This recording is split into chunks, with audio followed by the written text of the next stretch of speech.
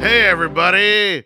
Welcome to Knowing is Half the Podcast. Ray started asking me questions, so I just figured we'd just start the show because Chan's drunk again, everybody. Chan is drunk on the show once again, and I'm Drunk wondering why and- he's doing it alone. Drunk and Fat Albert. Yeah. Keep it real, though. If you've ever been drunk with Robert Clark Chan before, it's only a matter of time before the Fat Albert starts coming out of it. We've been meaning to talk to you about it, Chan. It's really honestly becoming a problem. I don't It have was charming until the allegations. You know what I'm saying? Here's the thing. I went looking for New Year's specials. As we know, there are a lot fewer New Year's specials than there are Christmas specials, even or Halloween specials, or like Thanksgiving specials. Even there's more than that. But I found a couple, and I was gonna go with I don't know, Winnie the Pooh. Winnie's got one, but we just did a Winnie the Pooh, didn't we? Yeah, we just did a Winnie the Pooh, so I don't want to do that. And there was a PJs, which I don't think we've done on the show yet. I don't know that we've done the PJs before. By the way, everybody, this is Knowing is Half the Podcast, the G.I. Joe recap show. I'm Ray Stakanis. That's Robert Clark Chan talking. And Gina Ippolito is here somewhere as well, yelling at us to get started. I'm lost in the void. Then I saw this thing, and it turns out that it's like a tradition in... Yeah, the most played thing on television in Guinness World History.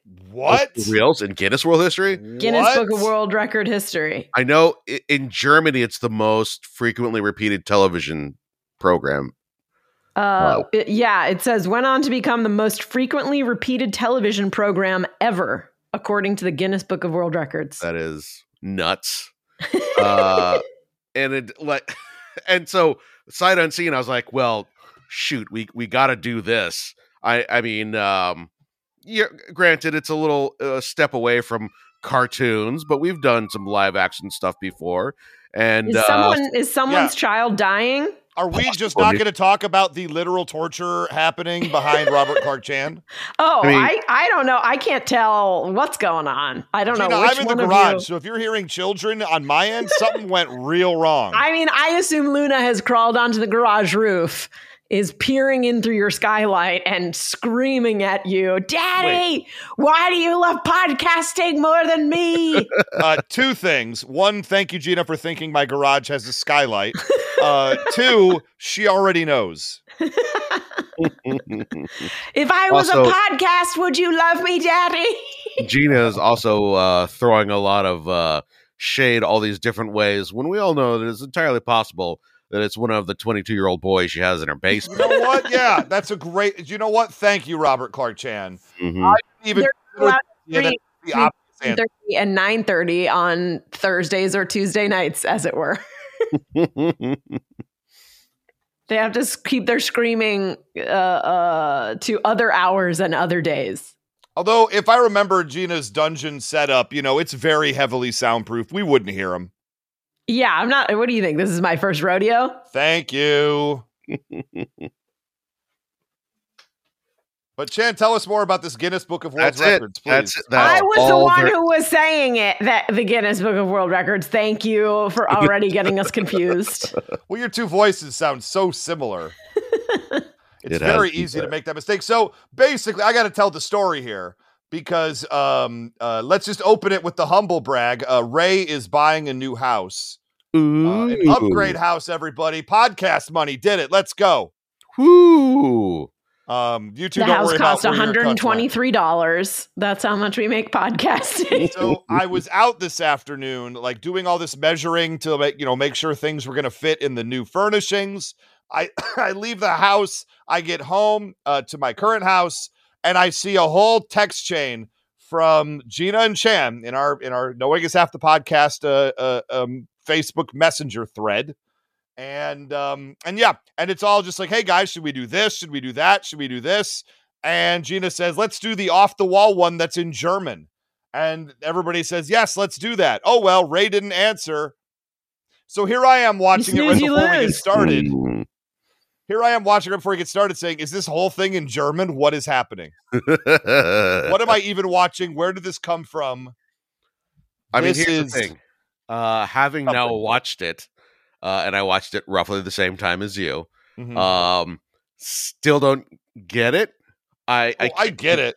I mean, like, I guess if you're German, watching this in English, it's the sort of thing that, you know, you're plowed out of your mind on a New Year's Eve.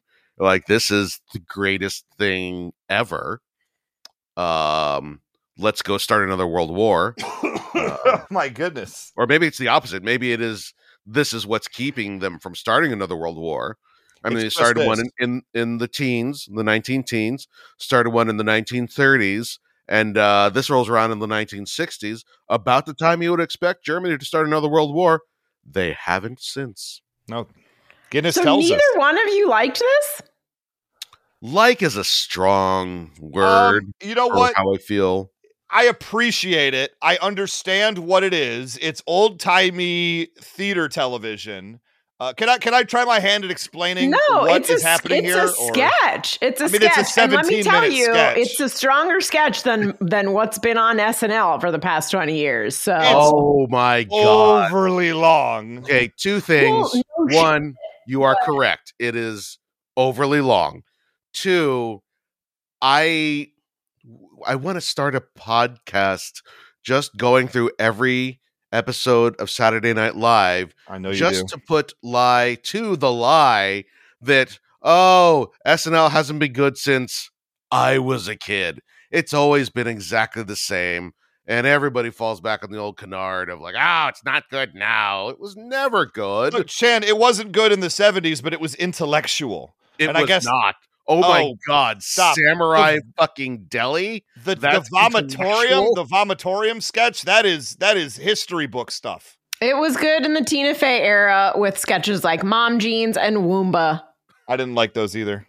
Well, that's because you're a dude. Not everything has to be for you, If it's Ray. not, Not if everything it's not has catered to be for me, Gina, why do it? Thank Not you. everything has to be 2 fat slices of pizza sumo wrestling at a football game with hot dogs in their mouths. Is that a sketch Wait. they really did? Hold on. No. This feels like I'm ready. I was about to say they've turned it around. this feels like a No. Gina fantasy to me. More It than sounds like anything. Gina Fey. No, I was putting together Gina what I Fey. thought Ray would Hold be up. captivated by. Hold up, Gina Fey. We need to follow that thread. Just saying, that would be if Gina ran SNL, it'd be like a real Gina Fey situation. Mm-hmm. I'm almost there. I'm only about 65 years away from making it happen. Jesus. Keep grinding, Gina. Grind mindset. Grind set. Let's go.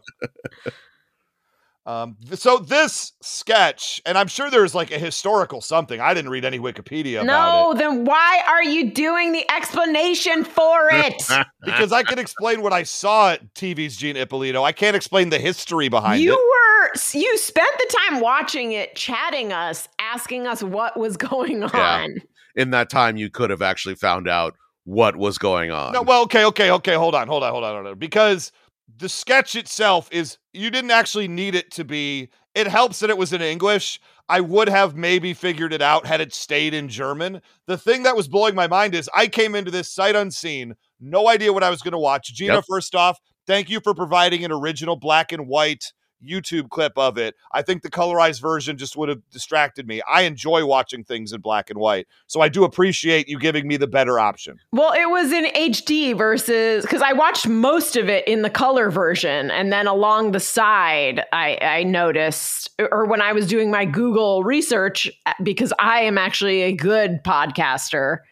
Wow, I see that shade, Chan? Do you feel that? I felt it. It's get dark in here. What's going on? Oof. the higher def version was pulled up, and you can really see the dude's the guy who plays James, his facial expressions, which are just gold. You can see them much better in the black and white version. Yeah. Oh, I bet you can. I bet. Yeah. It was. I mean, that was fun. Oh, look, this is a okay. We'll take out the 2 minutes of explanation because I start watching it and it's just a guy talking to a camera on a theater set for like 2 minutes in German. Mhm. And I wrote here, like, I can't take notes. I don't know what he's saying. There are no subtitles. What? Okay, so that's your... Okay, well, I didn't realize, since I didn't watch the beginning of the black and white version... I mean, he's giving the context of what the sketch is. But he's doing it in a language I don't speak, TV's but Gina there Ippolito. were subtitles on the version that Chan sent out. I didn't watch that one because you gave me a better black and white. You know what? I rescind my thanks to you. I mean, I would have assumed if you notice that one version doesn't have subtitles for the first 2 minutes, you would check the other version. Why would you ever do that? Whining like a little bitch baby. The assumption is that none of them would have subtitles if one of them doesn't. That makes no sense. If I'm watching a DVD of, say, Batman 1966, and disc 1 of season 1 has no subtitles in French, I'm going to assume all the other discs no, these aren't the same discs. These are two French. Totally separate links and versions. Yeah, this is like you buy the cheap-ass $3 Walmart DVD of Mamma Mia, and then you go for the Steelbook Blu-ray DVD combo with the Movies Anywhere code. And that'll set you back a cool $41. Yeah, but I tell much. you what, you can't put a price on high definition Mamma Mia. Wait, here is my question, and the answer might enrage me. So do you not? There was context at the beginning of what was actually going on in the sketch. Do you know what was going on in the sketch, Ray? Well, do I get my chance to explain what I think was going on in the sketch? Oh boy! My time to shine. If you do it in 2 seconds, in 2 sentences, because then I'm going to cut you off when you're wrong. So, without the 2 minutes of actually being told what's happening, which Gina got and I didn't, and somehow she thinks this is a fair starting point. This is a run-on sentence, but you're still on sentence 1. Thank you. Robert Clark Chan, as I continue on. That was definitely, now you've gone into 3. James is seemingly the butler of a widowed or, never married older lady who is clearly the lord of the house, if you will. And she is of nobility of some kind, or at least is very, very, very rich. And this is, I guess this is New Year's Eve. Nothing says it's New Year's Eve. I'll just have to take. You're already wrong. So this is like a Christmas movie. You know how people say like, Die Hard's a Christmas movie, and then you're like, well, if Die Hard's a Christmas movie, then what else is a Christmas movie? Is like Chinatown a Christmas movie? I don't know. Yeah, Ray is already wrong, but I'm going to let him make one more sentence just so I can see how many more things he gets wrong. Yeah. So there, 2 of them are in on what's happening, in that she is at a dinner party that she is throwing in her own house. And there are 4 empty chairs, seemingly held by 4 people that they personally know or have made up, except none of them are actually there. They are empty chairs, and he is playing the role of each of the 4 people as course after course gets served. Meanwhile, throughout the entire sketch, he's getting drunk because he's pouring a new alcoholic beverage for every seat. And as he's playing those characters, he's drinking the entirety, which is very funny. He's drinking the entirety of the glass of each of the 4 seats to her one. And they go through like 4 rounds of drinking. So by the end of it, he is plastered off his ass and can barely talk or move. And I found this. Look, I'm going to say right now, the performance by James is phenomenal. This is theater acting. This is clown acting, if I may dare say, at its absolute best. This is one of the best performances I've ever seen. Yeah, that doesn't mean I totally get it. I will fill in the blanks of what Ray missed by not doing his due diligence. I didn't watch it in multiple places. What are you talking about? If you turned on one and it's in a language you don't know with no subtitles, I think most people who aren't extremely lazy would just click on the other link. I would assume they would put into a chat hey, why doesn't this come with subtitles? And one of the other two people who know better could tell him to do that. You mean But when you're chatting that to silence. us 10 minutes before we're supposed to start podcasting, because that's when you waited to watch the episode? Okay. So Thank you for anyway, understanding, Gina. The German introducer talking about that's introducing this sketch sets up that Miss Sophie, the lady of the house, is celebrating her 90th birthday. Wow. And so every year she has a dinner party with her 4 closest friends, but at this point she has outlived them all. So Oh. there's Sir Toby, Admiral von Schneider, Mr. Pomeroy, and Mr. Winterbottom. Great name. Great names, great sketch names. And since she has outlived them all, but still wants to celebrate her birthday, she makes her butler James impersonate them, so she still gets the experience. So Ray got the shades correct. There you go. But I will say, as the only one who seemingly enjoyed this, as the only one here who's taught sketch multiple times at multiple places, this is a good sketch. This is a good character sketch. It has 4 distinct characters. The guy playing James is brilliant. It has a repeated action, repeated phrase. I guess apparently this phrase that is said between them, which is James is a little bit reluctant to play out certain parts. So he sort of keeps asking her. There's a couple of ongoing bits. Yes. But he says to her, the same procedure as last year, Miss Sophie, because she's been doing this since her friends died, who knows how long. And she replies, the same procedure as every year, James. And I guess this is now a thing that they like, that in England they'll work into like newscasts, like one of the, this is a crazy thing. That from the Wikipedia page. So, in March 2023, King Charles III delivered a speech at a banquet during his state visit to Germany, and he raised a laugh by saying in German, "It is nice of you all not to have left me alone with a dinner for one." And then he also said that he that it wasn't a very, very good impression of modern Britain, I guess the actors were doing. But apparently they work this into like newspapers. They'll work into things like same procedure as every year, James. And whenever it's said, like Germans go crazy. They love it. Is this like an original meme? Is that what I'm hearing? No, this is proto Hasselhoff. This is like the Germans taking something and just running with it inexplicably, and the source culture being like, what's happening here? Why? Or it's like what Japan does to us, They'll pull a what is it, Mr. Sparkly? Yeah, Mr. Sparkle. This is KFC on Christmas Day. But Yes, but apparently, like it says, the phrase, it's become a very popular catchphrase in Germany. It's entered everyday vocabulary and is used in newspaper headlines and advertisements. Wow.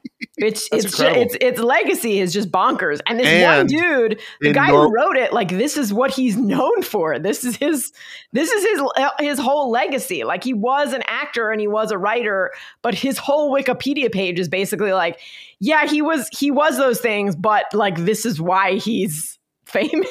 Like this is why he's known, which I think is just great. I think it's great that he wrote one sketch. But yeah. Every comedy nerd's dream, I was about to say, yeah. It truly is. But yeah, like there's this guy, like the physical comedy that this guy does as he gets drunker and drunker. Like like I said, there's like a couple of bits throughout. Like there's a tiger skin rug, and he trips over the head of the rug several times, and right when it's like not funny anymore, he keeps switching it up. Hold on. He doesn't trip over it several times. He does it 11 times.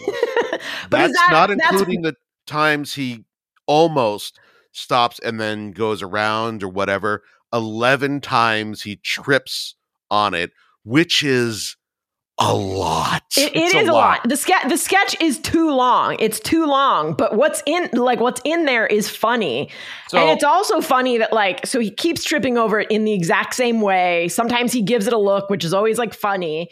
The looks were like, funny. but like one time he doesn't trip on it, and he like looks back in shock. And by this point, he's already like a little bit drunk. And this made me laugh, like his face when he looks back, and then as he walks back, he trips over it. It's great. It's you know, it's tripping over the ottoman. It's Dick Van Dyke tripping over the ottoman every time. What makes this comfortable to an audience? And I could break it down a little bit. I know something about sketch, even though I haven't taught it as much as Gina Ippolito has. Or at There all. we go. I have taught sketch before, briefly, for like kids. Telling Luna why Bluey is funny doesn't count.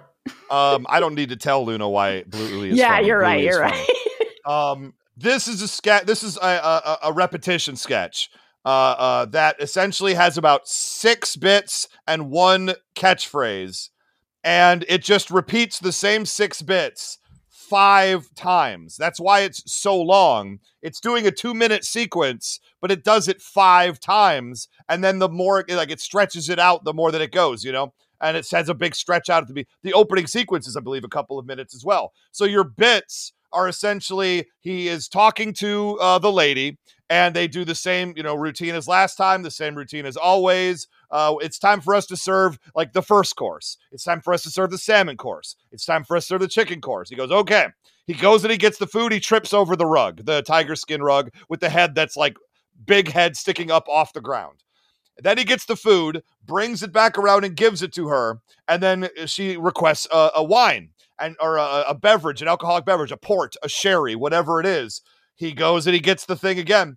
And then he trips over the tiger head again, a second time in the same rotation. And then he goes around, pours her the wine, pours all 4 steps of the wine, and then essentially mimics each of the 4 different characters playing their roles. The second guy is funny to me because he's a Viking who can only say skull, and then he clicks his heels together, which shatters his ankles every time, which is funny. So there's a different bit for each one of those 4 characters, and then they finish the loop, but it's not a loop, it's a spiral. I learned from Alan Wake 2. And so then they go on to the next course. Then they go on to the next course. And then they finally end with a dessert course with fruit and a port. And then by then he is sloshed off his ass. The established beats and rhythms that he's done 3 times before get thrown completely off because he's so hammered. And then they go upstairs to fuck. Yeah, I mean, honestly, the end, especially for like the 60s, this is a fun end because he's been saying he's getting increasingly drunk. So he starts out by saying the same procedure as last year, Miss Sophie. She replies the same procedure as every year, James. It's very dry. But like by the end, he's just saying, like he's so hammered that you can't even understand it. You understand what she's saying perfectly. So in the end, she says, I think I'll retire. And he goes, you're going to go to bed? Like really drunk. And he says the same procedure as last year, Miss Sophie. And she says the same procedure as every year, James. And she says it in a little saucy way. And then he basically says, I'll do my very best, and then like winks at the audience and turns and winks at the camera. Yeah, you know what's going on. And he comes back out one last time to sort of like wave and wink at the audience because it's, you know, it's a live thing. And it's all very fun, but like within the game of the sketch, the game being that he's becoming drunker and drunker as he's during this fake dinner party. Like every, you know, the first guy, she's making him pretend to be all the guests. So he's basically serving himself and playing the guests. So this first guest is Sir Toby, and he has this little back and forth where Sir Toby wants a little bit of extra in each drink that he pours. So the butler goes back and forth with like a little bit like, oh no, okay, fine. And then pours a little bit more. And then after each of them, Miss Sophie like addresses them and she said, like, as they toast. So she says, Sir Toby. And the first man is like very proper. And he's like, yes, Miss, you know, and then the second guy is the skull guy who shatters his ankles every time. The third guy has a very high sort of wimpy voice, which is funny. And you know, the fourth guy's name is Mr. Winterbottom, which that in and of itself is funny. And he's like not, by the end, he's like barely even making the booze into the glass. There's just like, there's a lot of good stuff in here. It's just that it's too long. But like when he's super hammered at the end and he does that little perfect jump over the tiger head, like I really laughed at that. Yeah, because he's super, super hammered. You assume he's going to fly over it, and he stops right at the tiger head and then double foot jumps over it with a big, loud thud on the other side. Although the funniest is when he's bringing the chicken back, and he doesn't just trip over the tiger head. Just he launches the flings plate it with the somewhere. chicken on it up in the air, and I don't think it ever came down. I It don't was think an incredible does, 'cause bit. He looks around for it and like grabs something else at some point. And You yeah, know. he's the way he like moves his body is great. Like at some point he goes right, he like shoots right past Miss Sophie and drunkenly up the stairs and then weaves right. back downstairs. Yeah, it's like everything does go on too long. But like there are 5 very funny minutes in this sketch. And that's really my only beef, because yes, it is classic for a reason. It's very much in the vein of your Who's on First, you know, like of course after the 60th time you've heard it, it's like, okay, all right, I get it. But like the first time, man, the first time I heard Who's on First, I was like, oh my God, this is fucking unreal. These and yeah, like the length of it. And I think we all at some point wrote our 12, 14-minute sketches because we had to get every joke in there, and you know, No, it's just I like, respect what? an audience too much, Chan. No, I it's did because not. it's because we started out by watching. I've taught many sketch students who bring in 10-page sketches and say, "But that's how long SNL sketches are." And then I have to explain to them that they have to fill airtime every week, and that sketches there cost money, and that no theater in its right mind is going to let them put up a 10-minute sketch when they've got a 20-minute show. Please have some respect for me. It's because I watched Monty Python. Fair. Yeah, see, that's the thing, is that like the runtime is 18 minutes. It starts with that 2-minute introduction, which is like, it is way too long for a sketch, but it's not out of the realm of possibility. And honestly, if I was watching this live, I would have been so captivated by this dude playing James that I would have been fucking delighted. Well, Yeah. also, it was originally done in 1934. It was, it was a London stage review. It eventually, like moved to vaudeville. And in terms of, sort of like filling time, like a clock burner, that's exactly what this is. And also, you get someone who's, like Freddie Frinton here, who just sort of chews up that scenery. It's like, okay, like your thing is to go and pour this sherry 4 times, make it different every time, and then okay, now you got to go do it again, but you have to heighten it. And I recall my own days of stage farce. I mean, I did laugh out loud when the final round, when he's pouring the port and he gets to the Viking guy's glass and he just essentially throws the bottle like sideways and just annihilates the table with it. I laughed. mean, it's also great. So like, just to run through the courses here, like the first one is mulligatawny soup, delicious, served with a very dry sherry. And those he pounds back like a champ. Like it's early, he drinks them all. The first one's always easy. 4 glasses of dry sherry. Then there's North Sea haddock, served with white wine, and by now he's a little tipsy. Then there's chicken, and she chooses to serve that with champagne. At this point, he's spilling it everywhere. He scoops the spilled champagne off the table into the glass and drinks it. Dabs a little bit behind his ear. Yes. It's little that? flourishes like that. And then the last one is fruit served with port wine. And he's so hammered at this point that the last person he's pretending to be grabs a vase on the table and drinks from that instead of first plows the plants right into his face. Yeah, and then you think he'd just set it down after he realizes it, but he takes the flowers out, drinks it, and then says, "Ooh, I'll kill that cat." Yeah, he's mad at a cat. Like I laughed. You know, it was fine. Listen,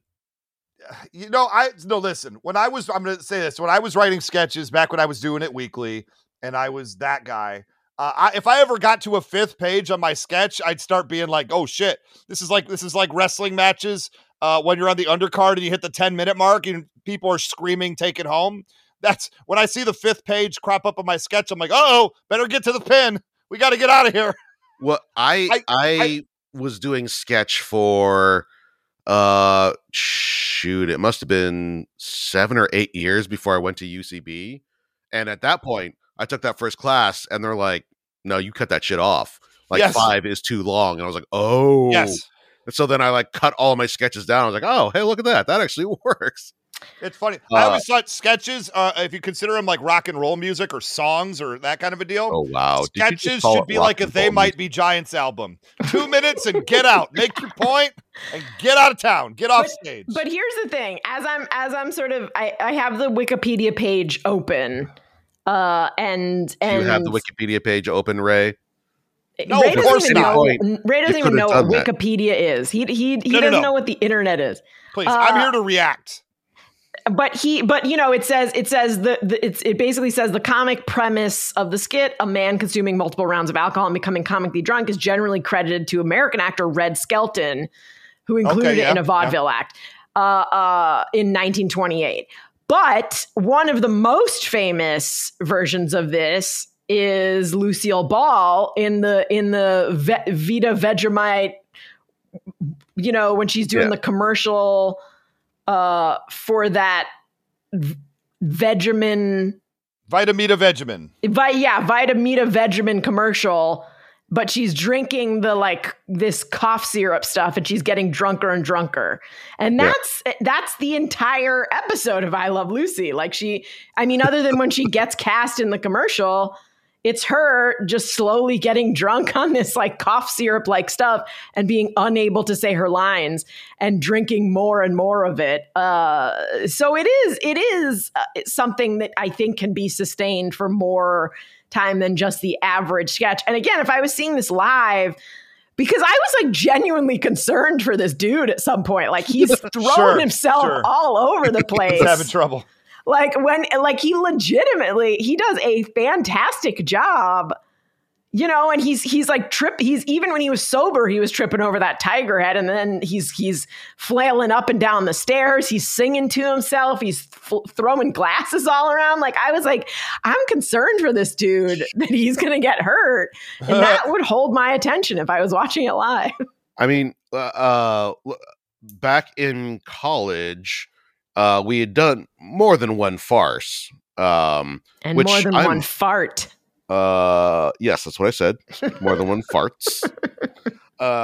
And my thing was always, and because we did one that was just a real small cast. It was 2 men, 2 women, and just couples doing wacky things. And I just sort of got into a competition with the other guy where I was telling him, you know what? I don't want laughs. I want to go so far that they don't just laugh. I want the audience to applaud when I do my fucking pratfalls. And so every night, once we got going, because then the director didn't really have much to say about it. And in fact, he basically threw up his hands because I would just make this scene go longer and longer where I was getting my arm caught in a windowsill or something like that. And I just got it bigger and bigger. Then I started slamming the thing down on my arm and throwing myself around the room. It started as a kind of grounded thing and then just went to crazy town. So the idea of a comedian just sort of taking the basic premise and just being oh, I'm getting a laugh. Well, we'll keep going. I'm going to murder this. I love it. I love it all. I mean, look, this actually reminded me when I was in college, I did a lot of reading into and performing Christopher Durang plays. If you guys are familiar with that particular playwright, he wrote the Actor's Nightmare. among other things. He's written a lot of really good stuff for the people at home. But this particular thing had the energy of a one called Dentity Crisis, which is one of my favorite one-act plays I got to do, where essentially the main character has 4 distinct personalities that he kind of just goes between through the entire weird play. And that's like, one of them is like a French, like romantic, one of them is a small child. I forget exactly all of them. I'll have to give that one another read because it's been a really long time. But I really sort of like that manic energy. And if people at home watched this and they're interested in like more of this kind of a thing, go seek out sort of the work of Christopher Durang. I don't know. Are you two familiar with him at all? Oh, yes. Okay. College theater. Absolutely. Yes. I mean, it's huge in college theaters. Look, I wanted to direct Sister Mary Kate Ignatius Explains It All to You. Or Sister Mary Ignatius Explains It All to You. I added Mary Kate because Ashley Olsen also was very popular. Sure. But I was told at my Methodist affiliated university that I was not allowed to direct Sister Mary Ignatius Explains It All to You, for it is somewhat critical of religion. And they, as a Methodist affiliated school, as I actually got called, I went all the way to like the head of my department, who just passed away recently, Nils Reese, big respect. And he sat me down and he goes, Ray, here's the deal. We could do Sister Mary Ignatius Explains It All to You. The thing is, every single time any other religious affiliated institution tries to do Sister Mary Ignatius Explains It All to You, it goes very badly. So while I have great respect for your desire to do this, I think it's a wonderful one-act play. I am really not okay with trying to do it here this time. That's what regional theater's for, Ray. Go down the street. I respected that. Go down the street. Go down the street to the cornfield. It's a very small school. Yeah. So definitely, look. I used to like to push the envelope a lot. What can I tell you? Oh boy. Now anyway, you're confused about the envelope. Am I supposed to lick it or get it wet? What? Should I pee on this thing? What's going on? The envelope has a lot of money in it, and you're pushing it to somebody to bribe them. Isn't that what that phrase means? Mm-hmm. Mm-hmm. Because I was trying to bribe my way through that. I see. Didn't work. G.I. Joe will return after these messages. For all my Hulkamaniacs that have stuck with me through the thick and thin, train, said their prayers, and eat their vitamins, be a survivor, man. Don't smoke, it's a joke. Now, back to G.I. Joe. So, wow. Is this the shortest episode we've ever done? Do we have more we want to say about this? Is tough to do an entire episode about a 24-minute cartoon. Takes time to do an entire hour-long episode about a 17-minute sketch. You know, I like this. I think we're going out of 2023 on a high note. This is a little amuse-bouche for 2024. That's what it is. Now I can see why Gina was so excited to do this and start early, is because she be packing. She's getting ready to get out of town, and she wants us done. I mean, listen, it still took us 18 minutes to watch it. I mean, that's fair. I mean, yeah, we routinely we do like 4 times the length of the show that we're watching. Oh, sometimes more than that. And this time we got it down to 2. That's progress of a kind. I do have a question. What is real quick? What is your favorite sketch? If you were to pick like your favorite sketch that you can remember. Or at least one of your favorite, maybe not your all-time favorites, but one that you remember very fondly. Out of all sketches? Out of all sketches. I'm like, we all come from a world of sketch comedy. This is not a surprise to anyone involved, which means we had watched a shit ton of sketch comedy when we were much younger and older. Yeah. And it had an effect on us that caused us to eventually do a podcast where we talk about G.I. Joe and other things. Not I sketch mean, though, surprisingly. I can't say my favorite because my memory is bad, and I'm sure it changes year to year. But I will say the one that I'll say two that for both very different reasons. The one that I always start like a basic sketch class with everyone watching it is the Key and Peele new hat sketch. Because it's just such a pure example of what a sketch is. It's basically the two of them trying to outdo each other with how new their hats are. Okay. So so one comes in with a new hat and the other one's super jealous. And this all takes place over a period of a minute. And then the next one comes in, his hat is so new that it still has a tag on it. The next one comes in and he's wearing a plastic bag with a hat on his head. And he looks over and the other one's got a woman at a sewing machine on top of his head sewing a hat. It's great. They're great. But But one of the like weirdest, like darkest sketches that I remember seeing that is just so creepy and not a favorite, but is like very memorable, is there was an old SNL sketch back when they were like still doing experimental shit that is just John Belushi as an old man at the graves of every other cast member. Oh yeah, I remember that. And he's like going through them, like again, as an old man. And he's like, you all said I would be the first to die. And look at you, like Gilda. And he's like going through each of them that died. And first of all, he was the first one to die. He was. Yep. Mm-hmm. Second of all, a lot of them are also dead by the time I saw this sketch from terrible, terrible things. Oh, boy. And it's just such a weird, like, that someone in the room was like, it would just be funny to watch like Belushi eulogize people as an old man at the grave. And nothing about it is funny. It is just horrifying. That's funny. Chan, what do you got?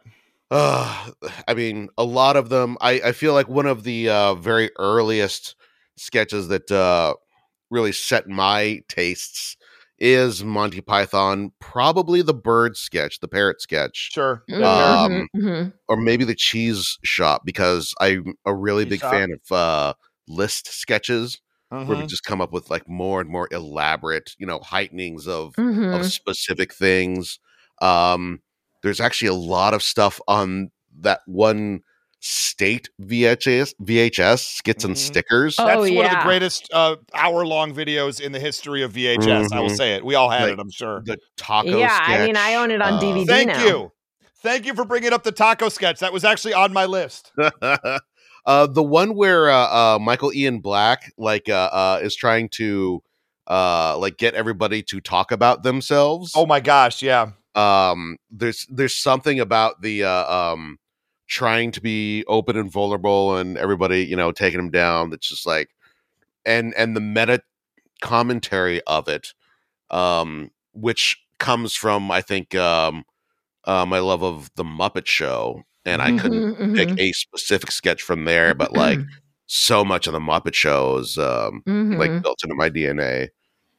I love that. Those are all great. I really like Baloney Feet. I really like I'm Gonna Dip My Balls in It. Those are two of the first sketches I remember watching when I was little. 100% would have figured that Gino was a Louis guy. Yeah. I'm sorry, but Louis crashing The Last Supper is maybe one of the funniest things I've ever seen. He just wants to dip his balls in it. What are you going to deny me? What are you going to betray me?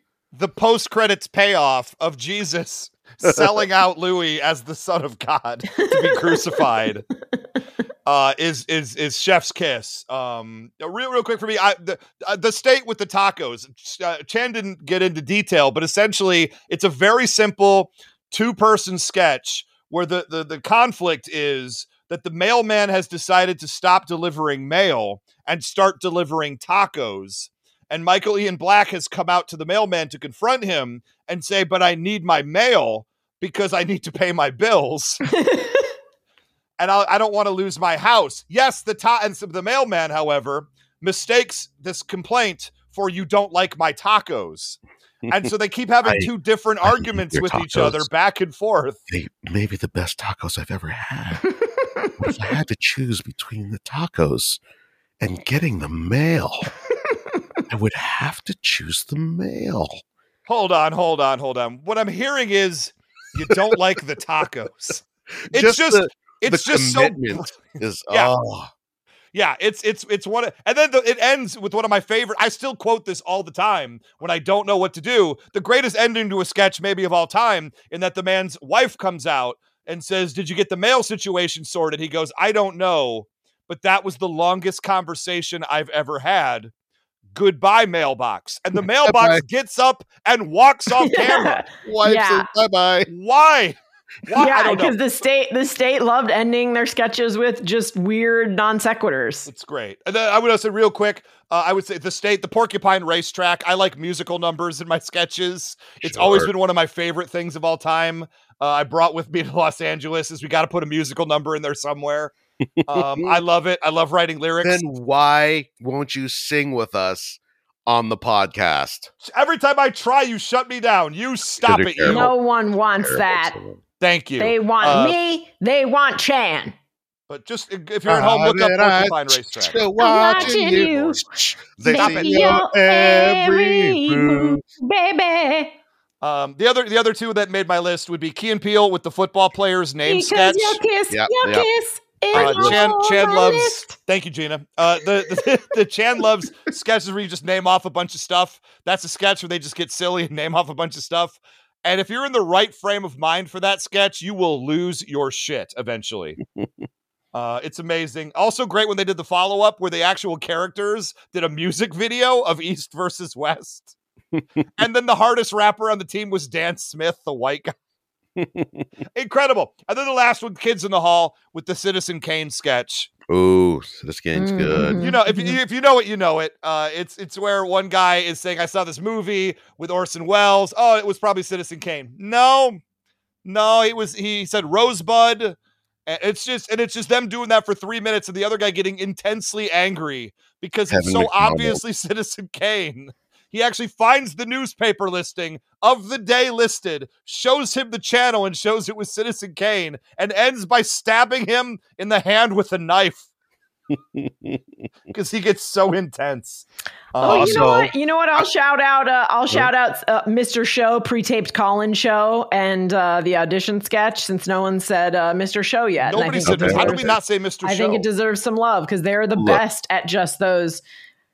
Before the new guy, what's his name, was doing sketches where he just yelled and spiraled. We could be talking about anybody on right Netflix. What's his name? Oh, Tim Robinson. Yeah, before he was doing sketches where he just Detroit's yells own. and spirals. No one was doing it quite like Bob Odenkirk and my favorite Mr. Show still is the one where they're the heavy metal band who visits the fan who jumped into a vat of acid to try to impress them. And they find out they've got to like pay his medical bills. So they write an entire song called Try Again in hopes that he'll do it. I swear. Try again. Jump head first next time. Dive right in. I am going to spite Gina throw out an SNL sketch. Oh boy. Hey, I like SNL. Job interview with Chevy Chase and Richard Pryor is one of the greatest sketches ever. But aren't you proving my point if I said like, oh, SNL hasn't been all that great recently by picking an old, like if you wanted to stick it to me, you would have picked one from like last week and said, wow, this one's a classic. Almost anything that Kate McKinnon is in. Again, that's like 10 years ago. What are you talking about? Including last week when she did Whiskers Are We with frickin' Billie Eilish. Oh, yeah. Okay. Ends up perving on her daughter, which is magical. Just magical. You know what? I'm going to give it up for David S. Pumpkins. You know what? Nothing wrong with that. I love that sketch. I enjoy and that's it. a relatively recent sketch. Pretty new. I mean, in the last 10 years. I enjoy it. Yeah. I made Luna watch it, and she did not care for it. I think she thought it would be funnier to just hate it. and stand in front of the TV so I couldn't watch it. Oh, dang. Okay, here we go. Cecily Strong doing the clown sketch on Weekend Update. Oh, man. yeah. That was just That's depressing. a good one. Oh, that is so good. Man, that was hard to watch. Oh, Quite honestly. as a straight white dude, you didn't find that sketch. You found that sketch hard to watch, right? I found it about as funny as Nanette. Whoa, I see what you're doing here. You're trying to troll the two of us. Not gonna work. Dang it, I just got blocked. Just like Luna. We learned a trick from Luna. That's right. Dang it. I've given away too much. No, old SNL, the Vomitorium sketch, great. The Sodom and Gomorrah sketch, also great. We're the tourism board for Sodom and Gomorrah. How can we attract people here without, talking about the sodomy? That's very funny. And then the superhero sketch. Come on. That's like the most famous old Saturday Night Live sketch. Way before the superhero boom, they put Garrett Morris as Ant-Man in our lives forever. And it was just one dumb superhero bit after another. And as a kid, that captivated me. As a kid, I was really into In Living Color, but I can't bring up any of those sketches now because they're all problematic. You can't watch In Living Color anymore. Oh my God. I know, but I mean, like, I guess the least problematic was probably Homie the Clown, and that was one that I thought was hilarious. He beats his girlfriends. You can't do. No, he's beating kids. Who cares? But he's also beating women he's dating. I think I blocked that part out. When the girl asks him for a commitment and he's like, so you want Homie to stay at home and just be a one girl clown? Wham! I don't think so. Like, damn, dude. Domestic violence on my TV screen. Well, she shouldn't have asked for a relationship then. Oof. Gina, I don't know. We were talking about problematic clowns that make us sad. Yeah, Gina, when it comes to problematic clowns that make us sad, you've dated enough of them. That's true. I thought we were talking about Damon Wayans as Kang. Isn't that what we're going to recast him? Oh my God, we could. At least, you know what? They waited for the guilty verdict to come in. And then within 2 hours, the already pre-written press release hit the fax machines. Oh no, they had long since in the internal documents canceled. Yes. I feel like we've lost the audience at this point with all this inside baseball sketch talk. Oh yeah, I think the people who like us would like to hear about sketch comedy. I think that's true. The people who were listening to this know sketch comedy. They know about the Marvel universe. Yeah, there are none of these references that are flying over their heads. Yeah. Mm-hmm. Maybe Homie D Clown. All of them, okay, 80% of them had the VHS copy of The State Skits and Stickers. Even you missed the other part. The State Skits and Stickers asterisk. Stick and sticks. Stickers not included. Stickers not included, yeah. Stickers not included. Also, I'm just going to shout out State by State with the State, which is a travel log. It's a great book by the State, and it is amazing. If for somehow you're sitting here and you don't know who MTV's The State sketch comedy group is, we're not going to tell you. Just go find out.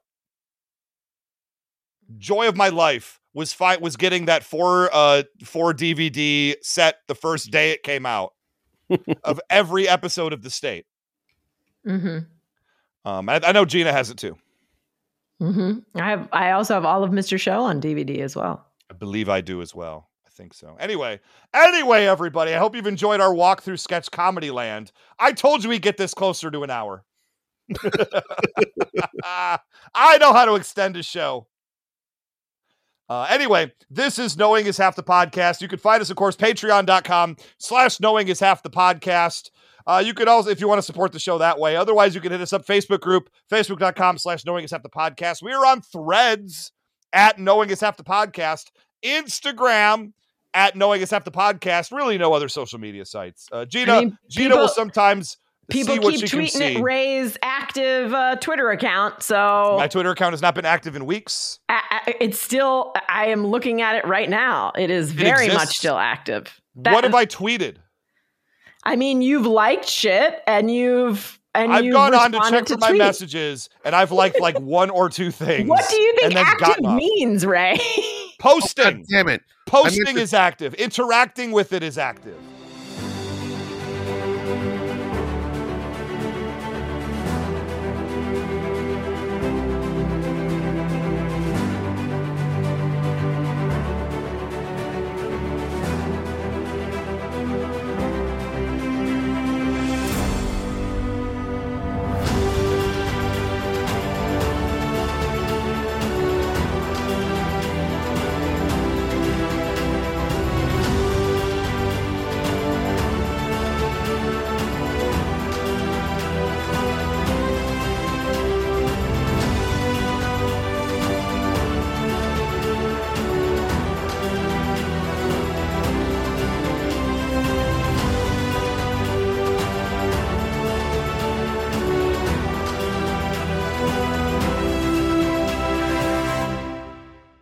you ever find yourself thinking about who would win in a fight between Goku and Superman? Hi, I'm James Gavsey, and on the Who Would Win show, me and my co-host Ray ignore anything important happening in the outside world and debate fictional battles between characters from comics, movies, and video games. We got a new show every week, and almost always am I the winner. Yeah, not true, Ray. In the past, we've discussed such matches as Captain America versus Darth Vader, Solid Snake versus the Iron Giant, classic matchups like RoboCop versus Terminator, and even the Muppets versus Sesame Street. That one was crazy. So if you're a fan of geek culture and love a spirited debate, check out the Who Would Win show wherever you get your podcasts, or check us out at whowouldwinshow.com.